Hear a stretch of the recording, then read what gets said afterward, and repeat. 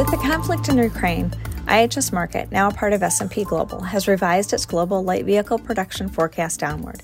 We now expect production will be held to 81.4 million units in 2022 and 88.5 million units in 2023.